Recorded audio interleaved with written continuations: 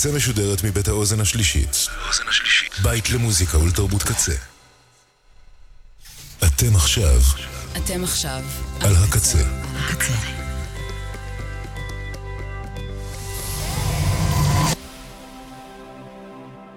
הקצה, הסאונד האלטרנטיבי של ישראל. ועכשיו, מרציפן עם מלכה פינקלשטיין. היי, סמי. שלום. מה נשמע? טוב, תודה. טוב? כן, אנחנו עם סמי בירנבך, די.ג'יי מורפיוס, a.k.a. האיש והאגדה. מינימל קומפקט, גיבור ילדות שלי. ואנחנו הולכים עכשיו, אנחנו הולכים לשחק את משחק המרציפן. אתה עומד להשמיע לי שיר. כן. ואנחנו נדבר עליו. ואז אני אשמיע לך שיר, ואנחנו נדבר עליו. אוקיי. ואנחנו הולכים להתחיל לפתוח בשיר הראשון שבחרת, מהו? השיר הראשון זה של בפלו ספרינגפילד, Expecting to Fly. זה ניל יאנג. אז בואו נשמע אותו ונדבר עליו. וג'ק ניטשה עשה את העיבודים. לא הרבה זוכרים אותו, אבל היה חשוב מאוד.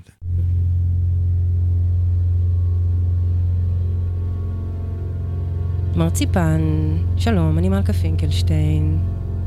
שני, 8 בערב. עם סמי בירנבך.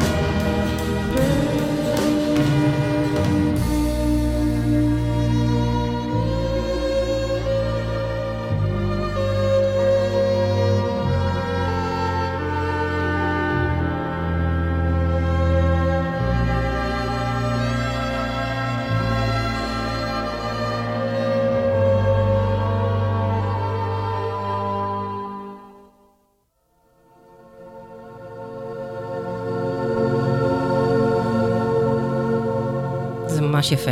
כן, שיר יפה יפה. ואני לא הכרתי בכלל, כאילו אני לא מופתעת. לא, כל התקופה הזאת היא לא באמת... תקופה שלך. כן, לא, היא אמורה להיות. אני מכירה הרבה דברים מזה, אבל בפלו ספרינגפילד לא באמת נכנסתי אליהם. הייתה ממש להקה מופלאה, בפלו ספרינגפילד, סטיב סטילס, וכמובן ניל יאנג, וריצ'י פיורי וכו'.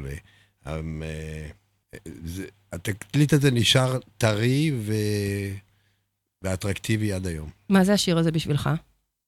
זה שיר חלומי כזה יפהפה, פשוט. הוא באמת חלומי ויפהפה. כן. מה שאני אוהבת בתקופה הזאת, זה באמת האווריריות המוזיקאים אפשרו לעצמם. זאת אומרת, הייתה יותר, זאת אומרת, אני חושבת שזה קצת גובל בפסיכדלי, נכון? שמה? זה קצת גובל בפסיכדלי, בוא נגיד שזה סוג של פולק פסיכדלי, כן, כאילו. כן.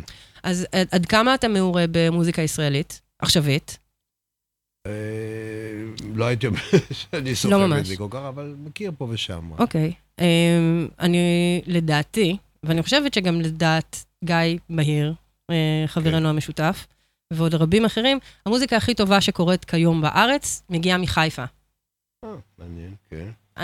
יש משהו ברב תרבותיות, יש משהו קצת אנרכיסטי, אני אומרת את זה כי אני גרתי בסלוניקי.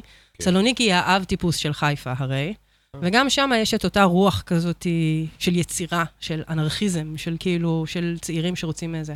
הלהקה שאני רוצה להשמיע לך עכשיו, ואני גיליתי אותם לפני שנתיים, אני מנסה להיזכר, האלבום שלנו, אני חושבת, יצא ממש לפני שנה, קוראים להם מזפה.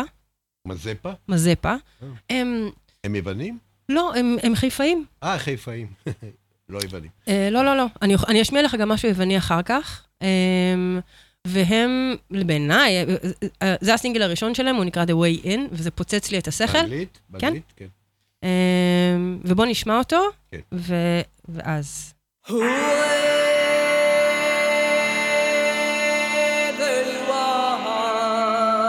גם מתחיל בבום.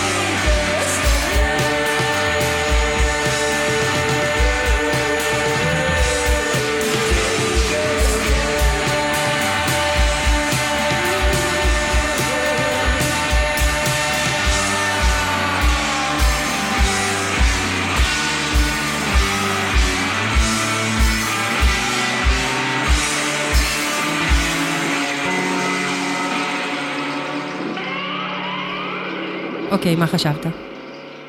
זה מה כלל, ממש תודה רבה שגיליתי את הקטע הזה. כן, שזה אני כבר. ממש קטע מעולה. הזמרת היא מיכל פרז, אני לא יודעת אם זה פרז או פרץ נוי? אני לא סגורה על זה.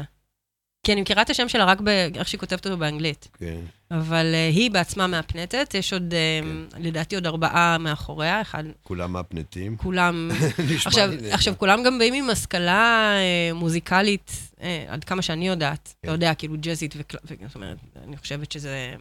חבר'ה צעירים, כן. כן, זאת אומרת, 30, I suppose. ילדים. אני יכול להגיד. אני גם יכולה להגיד, איזה קטע? לא רואים עליי. לא עד כדי כך. כן, לא רחוקה מאוד מהם. אני כבר גולש לקשישות מוגזמת. די, נו. די. מבחינת גיל, לא מבחינת... אתה צעיר לנצח. תישאר צעיר לנצח, לעולם, לעולם. איזה שיר בחרת לנו עכשיו?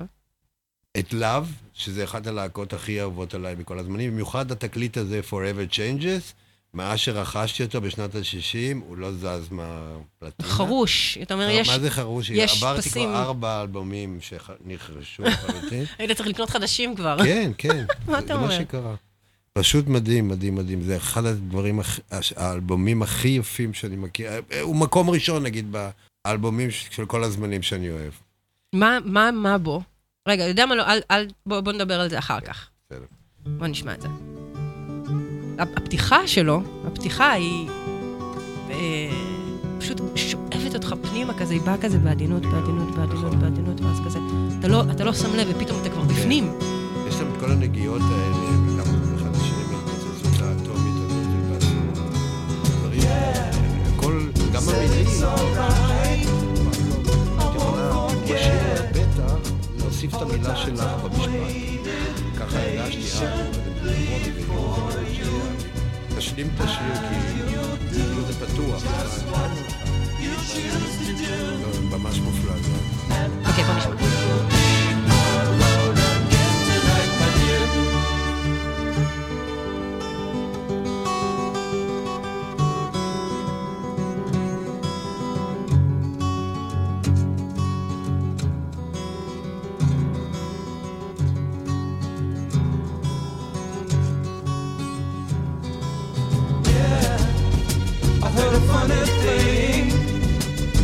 Said to me, you know that I could be in love with almost everyone. I think that people are the greatest fun, and I will be alone again tonight, my dear.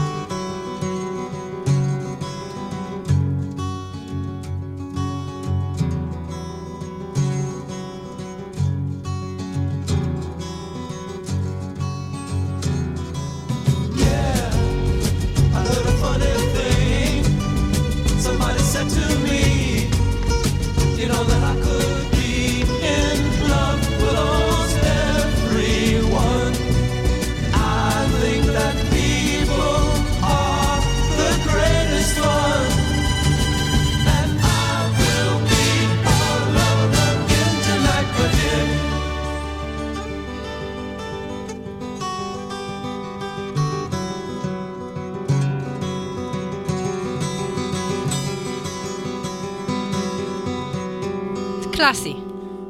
זה קלאסי. כן, בהחלט. אחד השירים הכי יפים שנכתבו אי פעם בעיניי. הוא בעצמו לא אהב את היצירה הזאת, Forever Changes, זה לקח לו שנים כדי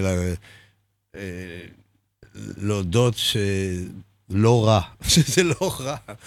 אחד הדברים הכי נפלאים. מה זאת אומרת לא רע? כאילו, יש לך... האמת היא שאני חושבת שאני זוכרת גם את הסיפור הזה, ראיתי את זה באיזה דוקו או משהו כזה, גם כן, שכאילו זה היה מסוג הדברים שפשוט יצאו לעולם והוא לא קלט. כן. אבל מה סיפרת לי בזה? שהוא הגיע להופעה? לא, בתקופה שהוא היה מוזמן לפרימוורה, לפסטיבל בברצלונה, נדמה לי זה, וכל זה, אז אני מבין שרק אז הוא קלט את הגודל מתי זה היה? זה היה כבר מאוחר, זה היה בשנות ה-90. איזה מוזר זה. כן. יש... לקח לו הרבה זמן, כן. זה... היה גם דברים מוזרים כל הזמן, כי היו גם היחסים בין הלהקה והחבר'ה, חלק קראו להם, צריכים לשנות את השם להייט, לא לאב, בגלל שהיו כל מיני דעת. הם מאלה? כן. שרבו כל הזמן? והיה קצת תחרות, למרות שהוא, מספר מועט של השירים שלו נכלל, בריין מקלין, השני, שכתב גם השירים שהוכללו לאב, הם גם נפלאים, אולד מן וכל אלה הם שירים נפלאים. אבל היה מין תחרות כזאת סמויה ביניהם, הם לא אהבו. והוא היה די, אני לא אגיד רודן, אבל הוא הרגיש שזה להקה שלו, בצדק. מה יש לסולנים? מה יש להם? מה זה הדבר הזה שהם דיקטטורים? לא תמיד, אני לא... דמוקטטורים, לא, אתה לא היית בסדר. לא, היינו קולקטיב מוחלט. אני בטוחה, אני גם רוצה שנדבר על זה קצת, אבל סתם הזכרת לי, הסיפור הזה על פרימוורה, הזכיר לי את ה... אנחנו לא מכירים באמת, אבל הנק שלי זה הקיור. אני ראיתי מומנט כזה, על הפרצוף של רוברט סמית, הוא הופיע ב-2018 בהייד פארק, זה היה לרגל 40 שנה לזה. הסיפור הוא שהקיור הולכת ודועכת, כבר כאילו איזה 20 שנה, אם לא יותר. וכל העשור האחרון, הם לא באמת, כאילו הם הופיעו קצת, אבל הם הופיעו קצת לעתים, זה היה יותר בשביל מעריצים. אני, כשהגעתי ללונדון, הייתי בהופעות, כאילו, מצאתי כרטיסים להופעות יחסית קטנות, אתה יודע, זה היה סוג של אינטימי, זה היה בהמר סמית אודיו. של הקיור, כן. כן, כאילו, אתה יודע, 5,000 איש, משהו כזה, ועוד הצלחתי להשיג כרטיסים לכל הזה, ואז ב-2018, לרגל 40 שנה, פתאום קבעו את ההופעה הזאת בהייד פארק, וזה היה נראה לי אחרי שרוברט החליט שהוא תולה את המיקרופון כבר ואת הגיטרה, אבל הוא אמר, יאללה, בסדר, נעשה את זה, ואז נתנו לו לעצור את פסטיבל מלטדאון, בסאוטבק סנטר, וזאת הייתה הופעה גם כן של משהו כמו 3,000 איש, אתה יודע, כמה יש באולם הזה. אבל הוא כנראה לקח את האנרגיות, זה היה רק מעריצים כאילו שרופים, אף אחד לא ילך להופעה הזאת, אף אחד לא ינסה איתו לזה כרטיסים. הוא לקח את האנרגיות האלה, והביא אותם להייד פארק. הייד פארק הגיעו 70,000 איש. והוא, אתה יודע, זה לא ההופעה הכי גדולה שלהם, אני חושבת שגם הופיעו מול 120,000 איש, כאילו, אתה יודע, במקסיקו, בסוף שנות ה-80. אבל פתאום, 2018, להקה בת 40 שנה, הוא עומד על הבמה, והוא רואה את כל הקהל הזה, כאילו, עוד לא הייתה שקיעה, כאילו, זה היה לפני אור יום, והוא היה בהלם. הוא היה בהלם מוחלט. עכשיו, אם כבר סולנים דיקטטורים, אז הוא הכי סולן דיקטטור. אתה בטח, אתה לא מכיר אותו? לא מכיר אותו אישית, לא. מלכה מכירה אותו? הם גרים? לא בטוח, אני חושב שקולין מכיר. בטוח, קולין מכיר. כן, אבל מלכה אני לא יודע. בטוח, כי הם גרים בברייטון והוא גר בבוגנו ריג'ס. לא, בברייטון הם גרים רק בשנים האחרונות. כן, אבל הוא שם כזה. הם באו מלונדון בעצם. וואלה, אוקיי. הם גרו בלונדון כל השנים. אני רוצה להשמיע לך שיר של הקיור, מהשנים האחרונות. מה זה מהשנים האחרונות? זה שיר שהוא כבר, אני אומרת מהשנים האחרונות. אחר כך אני אגיד לך איזה שירים שלהם הכי אהובים עליו. כן, היינו צריכים לעשות משהו כזה. כן. אני אומרת שזה מהשנים האחרונות, זה שיר מ-2004. זה כאילו, עבר קצת זמן. כן. השיר כבר בין 20 שנה, אבל הוא לחלוטין, אני איך אומרים, מהטהרנים? אתה יודע שכאילו מה עד שנת 2000, כאילו זה, מבחינתי זה לא קורה, כאילו מה שקרה אחרי שנת 2000 לא קורה, אבל זה השיר שפותח את האלבום The Cure. רוברט אמר עליו שמי שלא אוהב את האלבום הזה לא אוהב את ה-Cure, וזה, בוא נודה, אלבום מאוד בינוני. אבל זה השיר בעיניי האחרון הכי טוב שהם עשו. וקוראים לו... ב-2004. וקוראים לו Lost. Lost? Lost. I can't find myself. I can't find myself. I can't find myself. I can't find myself in the head of the stranger in love, holding on, giving up to another under faded setting sun. And I wonder where I am. Could she run away with him? So happy and so young. And I stare as I sit in the lost voice of a stranger in love, out of time, letting go in another world that spins around for fun. And I wonder where I am. Could he ever ask her why? So happy and so young. And I stare, but I can't find myself. I can't find myself. I can't find myself. I can't find myself in the heart of the stranger in love, giving up, holding on to this other underfaded setting sun.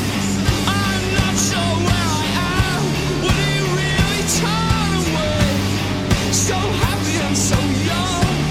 And I stare as I play out the passion of a stranger in love, letting go of the time in this other world that spins around the world.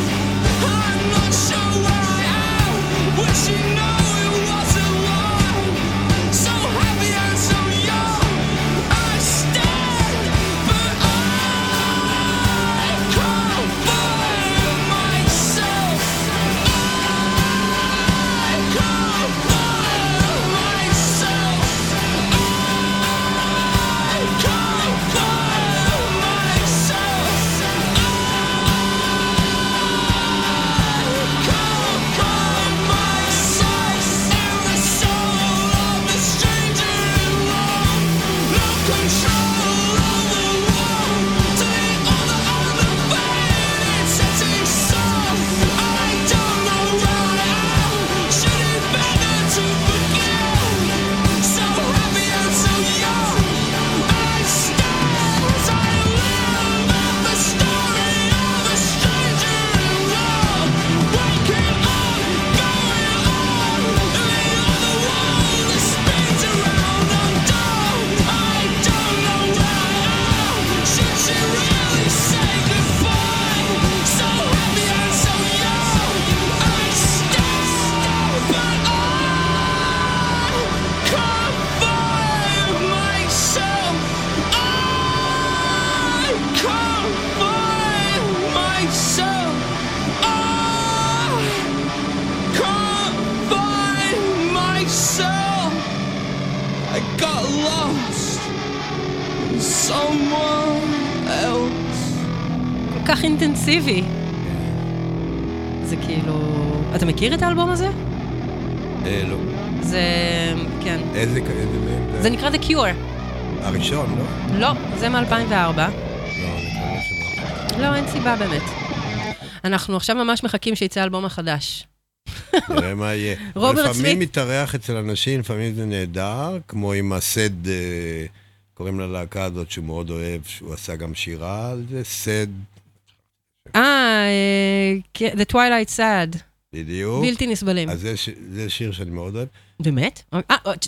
הוא עושה שיר שלהם. כן. והוא עושה את זה הרבה יותר טוב מהם. כן, בדיוק. זה מה שאני מתכוון. כן, כן, הרבה יותר טוב. וזהו, גם את זה וגם אחרים שהם היו נוראים. אני לא זוכר אותם אפילו. היו שניים ששמעתי שהם היו נוראים. יש הרבה. אני יכולה לעשות לך תוכנית שלמה של שירי קיור נוראים, כאילו שלא היו שווים את ההדפסה. אני נלך, האלבום האחרון שלהם, 413 Dream, כן, אני לא, תגיד לי עכשיו, לתת לך שם של שיר מתוכו, אין לי מושג. אבל אלה הגיבורים שלי. מי הגיבורים שלך? לא יודע, זה השתנה, אבל אני מאוד אהבתי שנים את דילן. אוקיי. כן. אני חושב שאחד הכותבים הגדולים בהיסטוריה בכלל. וראיתי אותו גם בהופעה, שאני לא אשכח אף פעם, באלברט הול, בהופעה היסטורית. מתי? ב-66. וואו, זה ממש, כשזה והוא קורה. בא עם מה שנהיה The Band, יותר מאוחר, אבל לא היה עוד The Band. היה אותם הרכב של אנשים, רק המתופף היה שונה, היה בוב ג'ונס שמת בינתיים, המתופף, וכל השאר היו, עשו את הלהקה, The Band יותר מאוחר. כן. או בערך באותו זמן, לא יודע. על כל פנים, זה היה ממש מדהים, כי אני ניסיתי להשיג כרטיסים 4 חודשים, ולא היה ממש, אני לא אראה את זה, זה נורא, הייתי ממש בדיכאון מהסיפור, ובא איזה ידיד שלא ראי בתקופה ההיא, הוא לא היה לו מושג מזה בוב דילן, הוא חשב שזה מישהו כמו טוני בנט, או משהו כזה, פרנק סינטרה, כאלה. אז הוא בא, הוא במלון, אני אז למדתי בלונדון, הוא הביא לי משהו מההוריי, והוא אומר לי, תשמע, יש לי ידיד פה שהוא פרומוטר, והוא הביא אומן שנקרא בוב דילן, אתה מכיר? אמרתי, מה זה אני מכיר? אתה רוצה לראות את זה? אמרתי, מה זה אני רוצה? אני מת לראות את זה. מה זאת אומרת, אני מחכה לזה כל החיים. כן. אז הוא סידר לי כרטיס, והיינו שם, זאת אומרת, והיינו גם בבלקוני כזה, וואו, בבוס כאילו. כן, ממש על הבמה כזה, לקראת הבמה, למעלה. והיה מדהים, כי באנו, ואני באתי, ג'ינס וזה, והוא בא לבוש, כן, לס וגאס. אז הוא אמר לי, איך אתה מגיע? איך אתה לבוש? הוא חשב כנראה שזה מין טוני בנט כזה. בן אדם, אתה צריך כאילו, אני לבוש, אתה יותר, אז הוא הסתובב ומסתכל, אני חושב שאני לא לבוש כראוי. כל זה, והוא גם אחרי 2 שירים קם והלך, אה? באמת? כן, הוא אמר, זה לא בשבילי, זה הפחיד אותו. לא בשבילי, אתה בא? אמרתי, מה פתאום? אני נשאר עד הסוף, הוא הלך. אני כאן. כן. איך בוב דילן השפיע נניח על היצירה שלך? אני לא יודע אם השפיע במישרין, אבל... לא, מבחינת מילים, ליריקה, זאת אומרת, אני אגיד כבר, אני לא מתחברת לבוב דילן, אני מבינה, I appreciate him, כן. אני לגמרי את ההשפעה שלו על התרבות, אני פחות מתחברת להגשה שלו, היא בלתי נסבלת בעיניי. הוא לא קרוזו בדיוק, אבל זה החן שלו גם באותו מידה, לפי דעתי, כי זה משהו רף בדברים, לפעמים הוא שר יפה, יש לו שירים גם לילה דילה וכאלה, זה ממש לירי. יש לי חבר בלונדון שהוא מעריץ. מינימל גם עשו לילה דילה בדמואים שלהם, בבוקסה של מינימל, יש שירים דמואים גם. אני אחפש את זה, אני אעלה את זה. עכשיו שאתה אומר את זה, אני אחפש את זה. ואני אשמיע עכשיו, ואתה תצטרך לדבר על זה. אולי, אני לא יודעת, אולי. כן. אבל אתה לא הרגשת כאילו שאיכשהו, זאת אומרת, כי הוא ליריקן מדהים, הרי הוא סטורי טלר, הוא טרובדור, אם תרצה. הוא לא לחינם קיבל פרס נובל. פרס נובל, אבל, כן, פרס נובל. שהוא התכחש אליו והכל. לא התכחש, הוא פשוט היה, אני חושב, נבוך. לא יודע איך לדון בזה, לקח לו כמה חודש-חודשיים עד שהוא... עד שהוא הסכים. הוא הסכים, והוא שלח את פאטי סמית שתקבל בשמו, הוא גם לא... לא קל להיות בוב דילן. לא קל. אז החבר הזה בלונדון הוא מעריץ שלו עד לשד עצמותיו, והוא אומר, וזה היה בדיוק בתקופה הזאת שהוא קיבל את הפרס נובל. והוא אמר, עזבי, הבן אדם, הוא לא סופר את הפרס הזה, הפרס הזה לא מעניין אותו, הוא לא שם בשביל זה. לא, בכלל לא. הוא לא שם בשביל זה, זה מבחינתו. הוא אומר לי, הייתה הופעה, בשנים האחרונות הוא מופיע עם הגב לקהל, כי הוא לא, זאת אומרת, זה משהו. ואנשים מתעצבנים, קמים, הולכים, וזה, הוא פה בשביל המוזיקה, זה לא מעניין אותו. בדיוק. כל הדברים האלה, לקשור לו כתרים והכל. הוא גם לא מפסיק להופיע. האמת היא שכן. הטור הבלתי נגמר, כך הוא קורא לזה כבר שנים. זה לא עניין של השנה אני אעשה ככה, הוא עושה את זה שנים. אתה חושב שכדאי לי לתפוס הופעה שלו, או שלוותר כבר? אני לא יודע, כי גם זה שנוי במחלוקת, כי היו הופעות נוראיות, שאני לא ראיתי, והיו הופעות מג'יק, שממש נהדרות. אז קשה לי לדעת איפה נתפוס אותו, אם תראי את זה. איפה תתפסי אותו. זה העניין, הוא יכול להיות, כמו שהוא נהדר, יכול להיות בלתי נסבל. מבחינת מבצע, לא טוב. כן. ככה שמעתי, כן? אני לא יכול לדון... הוא נראה לי בן אדם קשה. תאר לעצמי, כן, אבל כמו שאמרת, לא קל להיות בו. לא. מה השיר הבא? השיר הבא, אז אמרנו שמולי קראוס, לא? שמולי קראוס. כן. זה מתוך מדינת ישראל נגד קראוז שמואל. כן, אבל זה ארוך או לא? כי נדמה לי שזה ג'ם כזה ארוך, לא? זה 4 דקות. בסדר. 4:20 אפילו. זה 4:20 דקות. זה בסדר. זה בסדר גמור. חשבתי זה פתאום, אולי לא כדאי להשמיע, כי זה 12 דקות, כי זה ג'ם כזה. לא. לא.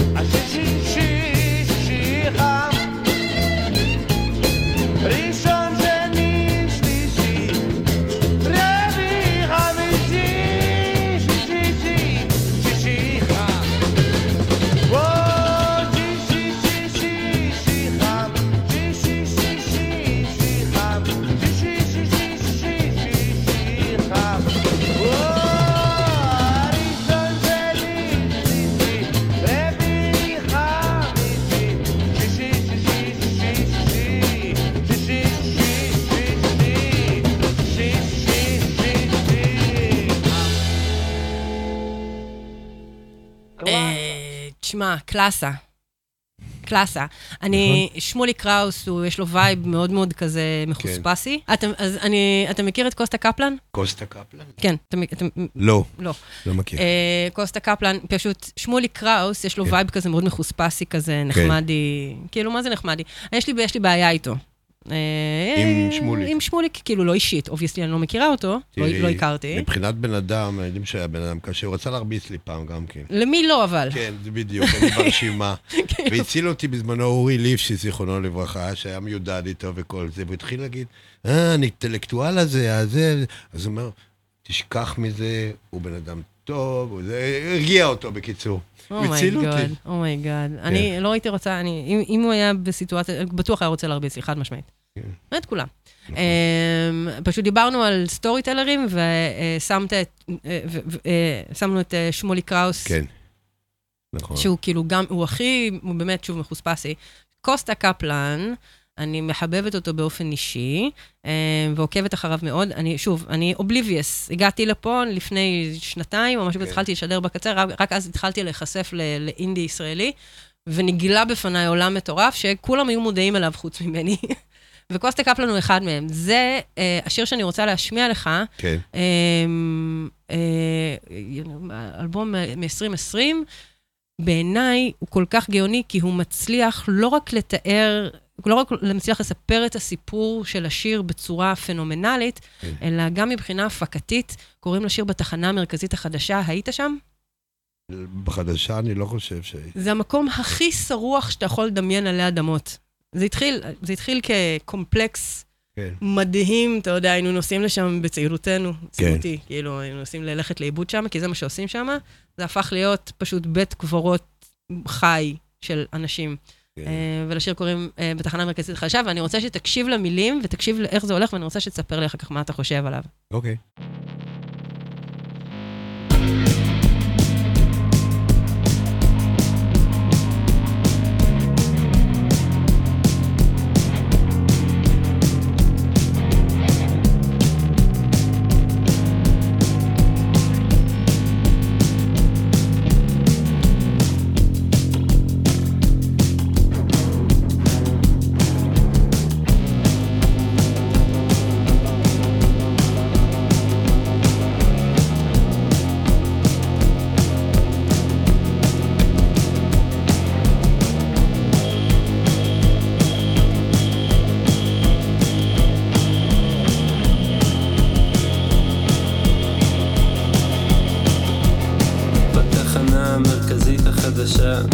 בתחנה המרכזית החדשה אני עובר מעל גבייה חיה של גבר או אישה שמגרדת את האור מהבשר.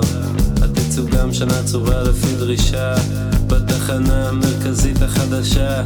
ולא הייתי מסתכל על המתים למחצה אם לא הייתה נגמרת לי הסוללה. כולם יורדים לבטן של האונייה בתחנה המרכזית החדשה.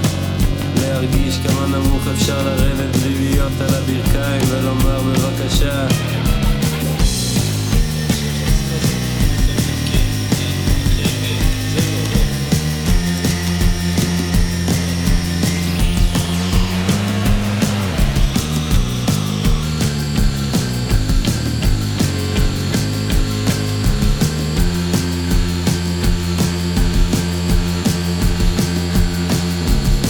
החשיכה ולתוכה אני נכנס ומתקדם במטרה לרקוד אחוז תזית ברחבה המרכזית עד שקיבלתי ואיבדתי הכרה.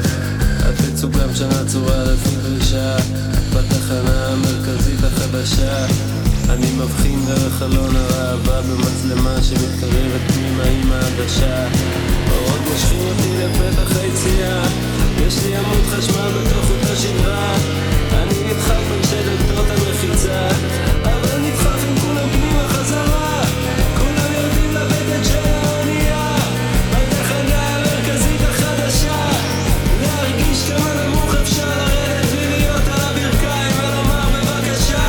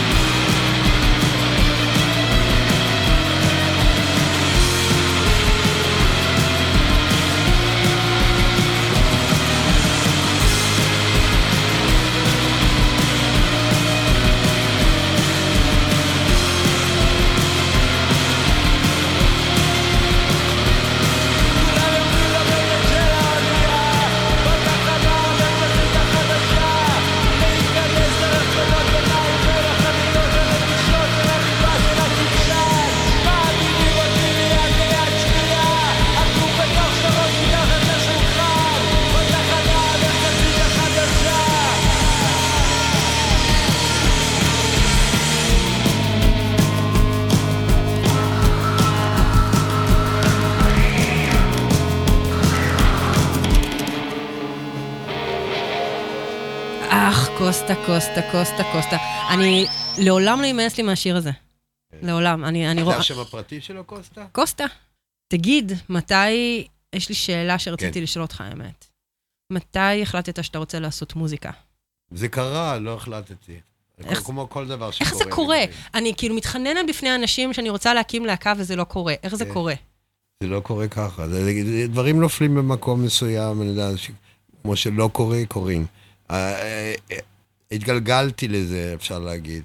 אני בא מכתיבה, אז הייתי כותב טקסטים וכו', והתחלתי לעבוד עם פורטיס.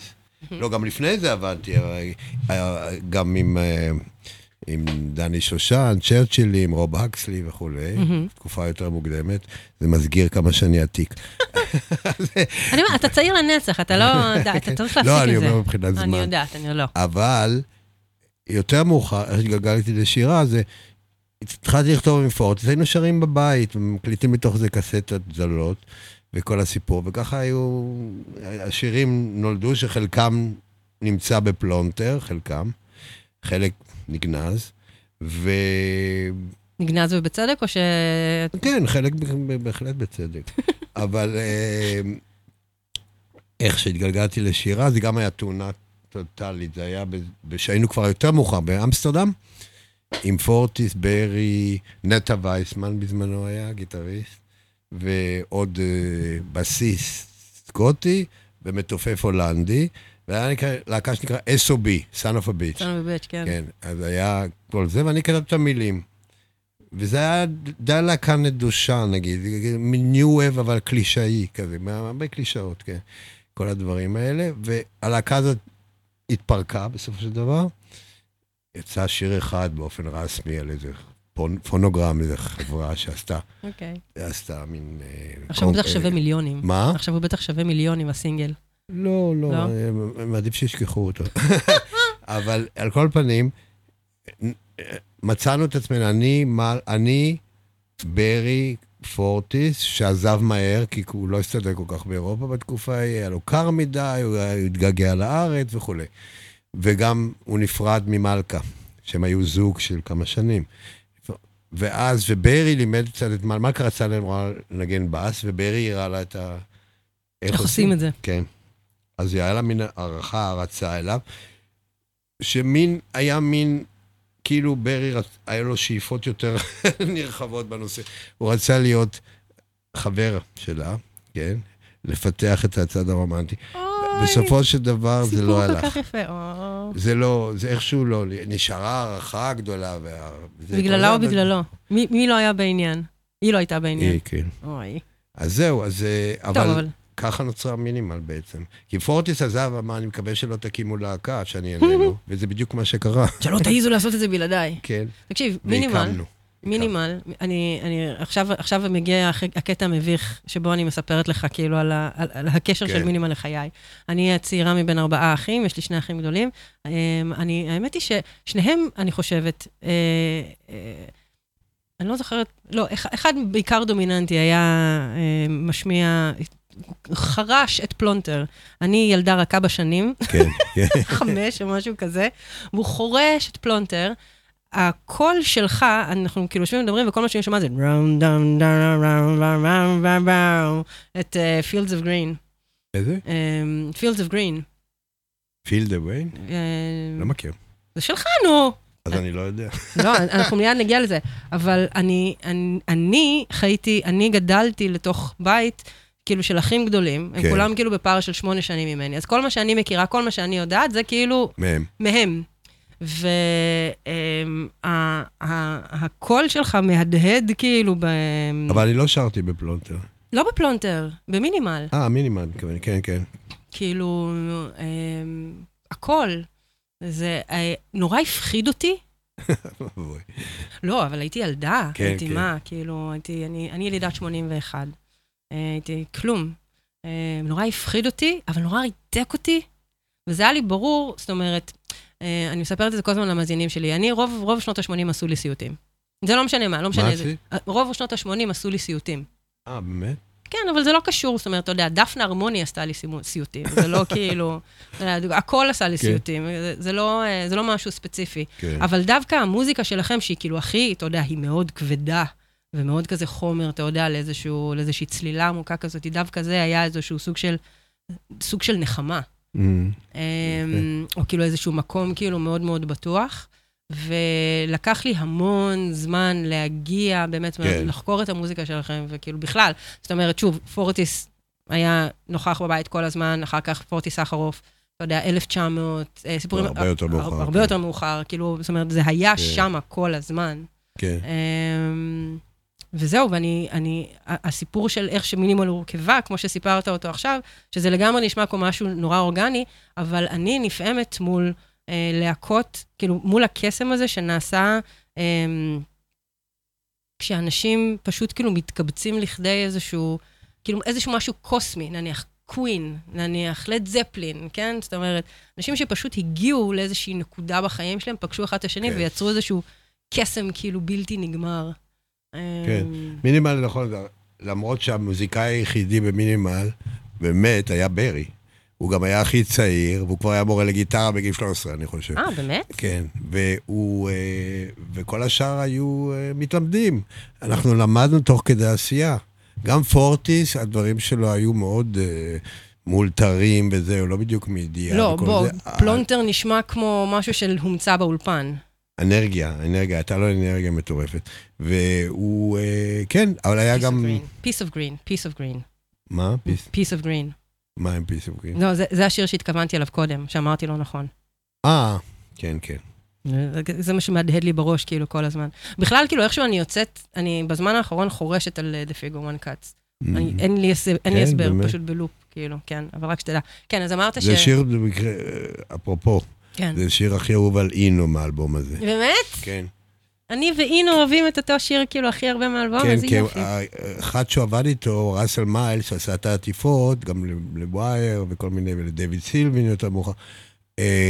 חבר טוב שלו, עבד איתו הרבה, והוא השמיע לו, כי הוא עבד על העטיפה, אז היה לו את ההקלטות הרבה לפני שיצא, אז הוא השמיע לו, אז שמעתי כזה, לא פגשתי את אינו. תשמע, זה... אז הוא אהב את השיר הזה. זו הפקה מופרעת, בעיניי, יפהפייה, זה כאילו גם... The Figure One Cut. כל האלבום הזה, ו-Piece of Green בפרט, כן. זה האחרון. ו-Inner Station, כאילו, גם כן אני חורשת עליו, אבל ב-Piece of Green יש את ה-backing vocals של מלכה ברקע, שהם פשוט, אתה יודע, זה קסם. פשוט קסם. זה על זמני, באמת. אתה תישאר צעיר לנפש. זה האלבום האחרון של הסטודיו, גם. כן, כן, אני רואה עכשיו 87, הייתי בטוחה שזה קצת לפני. כן, זה הסוף. היה עוד אלבום שיצא פרללי, Made to Measure, נכון.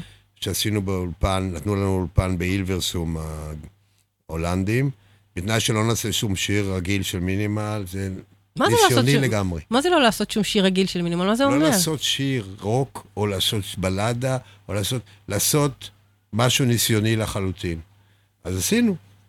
היה לנו יומיים באולפן מדהים, ויצאו דברים. אני מאוד אוהב את האלבום הזה של ה-Made to Measure, של מינימל, Lowlands Flight. כן. זה אלבום מאוד מיוחד. הוא באמת מיוחד. הוא אינסטרומנטלי ברובו, כן, אז אני לא לקחתי בו חלק, אבל חוץ מהטייטלים שנתתי, וזה שני שירים שאני מדקלם איזה פואמה ומשהו אחר, שר גם, אז לא, ממש כמעט לא השתתפתי בזה, אבל אני יזמתי את זה, לעומת זאת. הכרתי את האנשים באילברסום, זאת אומרת, בתוכנית וכל זה, וככה קרה הסיפור.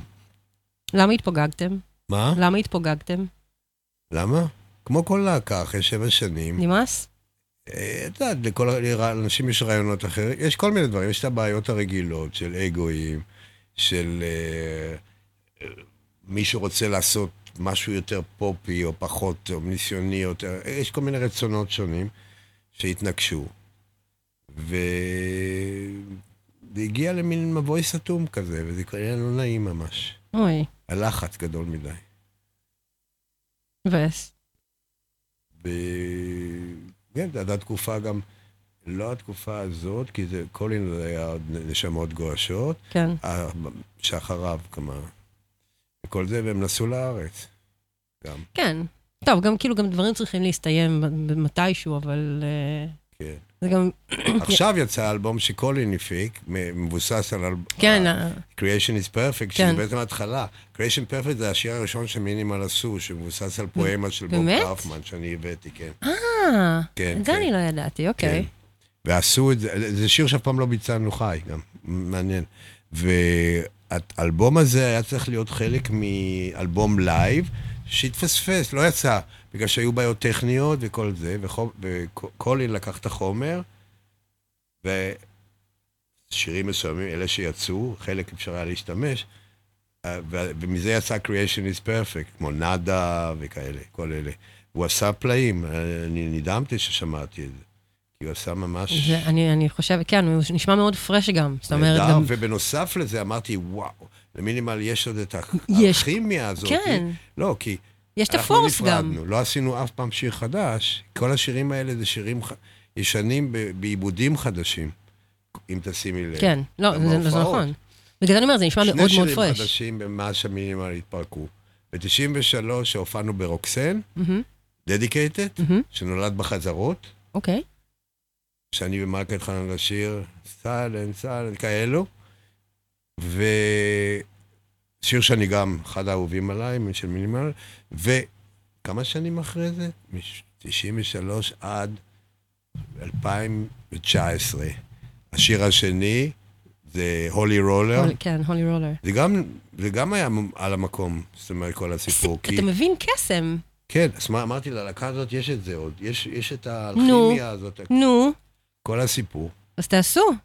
לא, עשינו אותו, לא, תעשו עוד. מה? תעשו עוד. אבל זהו, זה הולך כל 30 שנה שיר. לא, אין 30 שנה, אין 30 שנה. לא, אני יודע ש... לסגור לכם אולפן? לסגור לכם אולפן, להתקשר לברי? להביא את פורטיס? הוא יושב בקפה מתחת לבית של חברה שלי, להביא אותו? עוד יושב. להביא את מלכה? זה לא ילך. לא. זה לא בעניין. אני כן בעניין, אם היה, אבל צריך הרצון של כולם להיות, אני לא יכול להיות לבד. אני קצת MD כולם בפנים. מה? קצת MDMA כולם בפנים. לא יהיו בפנים. לצערי. אני מאוד הייתי רוצה, אבל אני... אם יהיה, לא יהיה, את חייבת להגיע למסקנה כזאת אחרי כמה שנים של כאלה. רציתי מזמן כבר לעשות דברים ולא להתנגש עם המציאות, ולא. ופתאום כן קורה. ואת לא יודעת למה כן קורה, ואת לא יודעת למה לא קורה. כי נוסטלגיה. מה? נוסטלגיה. שלנו? לא? אני לא יודע אם זה נוסטלגיה, אני לא יכול להסביר את זה אפילו. לא התגעגעתם? כן. מלכה אמרה, אני רוצה רק, לא אכפת, שלא נעשה כבר כלום, רק שנהיה ביחד ונעשה, כזה מתוקה. באמת מתוקה. זה גם נורא מצחיק אותי. כשהייתי, ניסיתי להיבחן לסם שפיגל, לבית ספר לקולנוע, ולא התקבלתי, אבל אמרתי שאם אני אתקבל, אז אני אקים שם להקה ואני אקרא לה מלכה שפיגל. כי זה מאוד הגיוני. שפיגל. זה מאוד הגיוני. כן. אין לנו הרבה זמן. כן. ולא עשיתי בכלל, השמעתי כלום. לא, לא, אבל נראה לי שזה יהיה השיר, לא, זה השיר לפני האחרון. סמי, אנחנו צריכים לסיים, זהו. נגמר לנו הזמן. אבל לא עשינו כלום. לא עשינו כלום, רק דיברנו ורק השמענו מוזיקה, ולא עשינו כלום. אני, בגלל שפתחתי לעצמי את התיאבון עם The Figure One Cuts, אני מתלבטת כאילו מה להשמיע. כאילו מצד אחד אני רוצה להשמיע לסיים כאילו בבום עם Piece of Green, כי כבר הצגתי אותו. כן. מצד שני, אני חורשת על Nuclear Twist מאף סיבה כאילו הגיונית. אבל גם Inner Station זה בלב, אז מה אתה בוחר? את תחליטי. אני אוהב את כולם. אני אוהב את כולם. קשה לי להגיד. אני חושבת, אז אתה יודע מה, סבבה, אז אני חושבת שאני אלך על Nuclear Twist. כן. ואני ממש כל כך מודה לך שבאת, באמת. זה כאילו... חבל שזה... נראה לי שזה... היינו צריכים לעשות את זה שעתיים. היינו צריכים להתלבש על 3 שעות של זה. שעה. היינו צריכים להתלבש על 3 שעות של גיא בעיר. כן, נכון. ופשוט כאילו 3 שעות רק לחפור על מוזיקה ולהשמיע מוזיקה. בדיוק. אבל אני ממש מודה לך, ואני גם רוצה להודות לקצבת, כי לא הודעתי להם בהתחלה בכלל, לעומר סנש, לבנש, ליה שפיגל, לאוזן השלישית שפה אנחנו יושבים, לצוות הקמת האתר, ולקוואמי הנשמה, שבלעדיו, כאילו, הדבר הזה לא היה קורה. איזה איש, אני בהלם. ותודה לך ותודה למאזינים, ואני מלכה פינקלשטיין, ואנחנו מסיימים בשיר שבאמת אני הכי חורשת עליו לאחרונה, שזה Nuclear Twist. יש ביצוע של ג'ה רובל. ג'ה רובל עשה את המטל בוק של הפיל. אוקיי. עשה גרסה חדשה של כל האלבום. אוקיי. עכשיו, יש לי את זה בהורדה, אבל אין להשיג אותו, כי הוא עשה 300 העתיקים, ואני יכול להבין למה. הוא בטח... הוא חשב, אני יודע מה הוא חשב, למרות שהוא לא אמר לי, שג'ון לידן ייקח אותו לבית משפט. הוא שר שירים שלו, הוא גם חלק מזה, אבל יש ביניהם בית בלד, מה שנקרא. אוי. כי הוא רצה בזמנו להקים את פיל מחדש, והוא רצה שהם ינגנו קיט לוין והוא הציע להם כלום. הוא קצת חזירון, ג'ון לידן, ברור. אז הוא הציע להם ממש, הוא ייתן להם כמה אגורות, את מבינה לזה. אז הוא אמר לך, זה הלהקה שלי. ג'ון ליידן הוא כאילו איש מדהים. כן, הוא- היה. לא, הוא מדהים כאילו לשני לשני הכיוונים. לשני הכיוונים. נכון, מאוד קיצוני, הוא היה, אני מאוד אהבתי את הדברים שלו, את הפרובוקטיביות שלו והכל, אבל הוא הלך עליו. ואני יודע בעקבות מה, אני מתאר לעצמי, בגלל שאשתו, כן. אלזיימר, והוא מטפל בה, חוץ מזה הם מטפלים בילדים, בנכדים שלה, של ארי אפ, כן. שנפטרה. אז כנראה שאת ראית תמונות שלו, איך הוא נראה? הוא מזדקן. לא שהוא זקן, הוא פשוט ככה. לא, הוא הר כן. של בן אדם. שמן כמו אני לא יודע. אפשר להיות פנקיסט לנצח. לא, אבל פה את רואה שהוא אוכל חולני. אוקיי. שהוא חולני, ממש. מישהו שמתפתה מתסכול, ממשהו כזה. כן, זה נראה ככה, ממש נראה מפחיד. והדבר שממש הוריד אותי ממנו, זה שהוא שיבח את טראמפ. כן, גם אותי. זה כאילו כבר, זה כבר זה התפלקות. הגבול. זה כבר התפלקות כזה, וברקסיט. כי ברקסיט דיבר אליי. דיבר, כאילו, מסיבות מובנות. הוא ברקסיטיר. מה? הוא ברקסיטיר. ומה הוא? הוא בעד ברקסיט. כן, הוא גם בעד ברקסיט, כל הדברים הלא נכונים. שאסור, מה זה פה? אתה מטורף. כן, אתה מטורף. זה ממש... Watch now, climbing the wall. But I'd rather be here than nowhere at all. Chicken skin, know what I mean? Act, alright. Sound like the nuclear twist. You can't resist. To the bones that persist, explore, exist, nuclear twist. Hello maker, have you heard the news? No one wants to hear it, you'll distort the view. In another second, what I'm going to do? Use my little finger, blow away the fuse. I see the clouds blow, I see the clouds blow away. I see the clouds blow, I see the clouds blow away.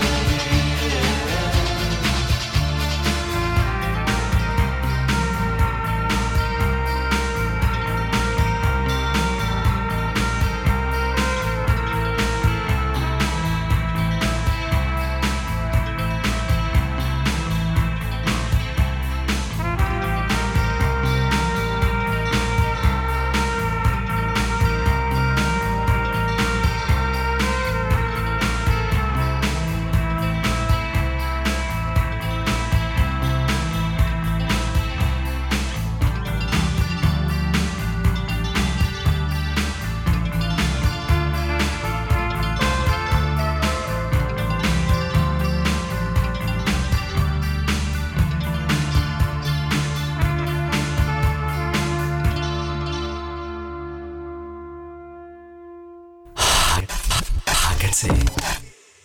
עד כאן. מרציפן עם מלכה פינקלשטיין.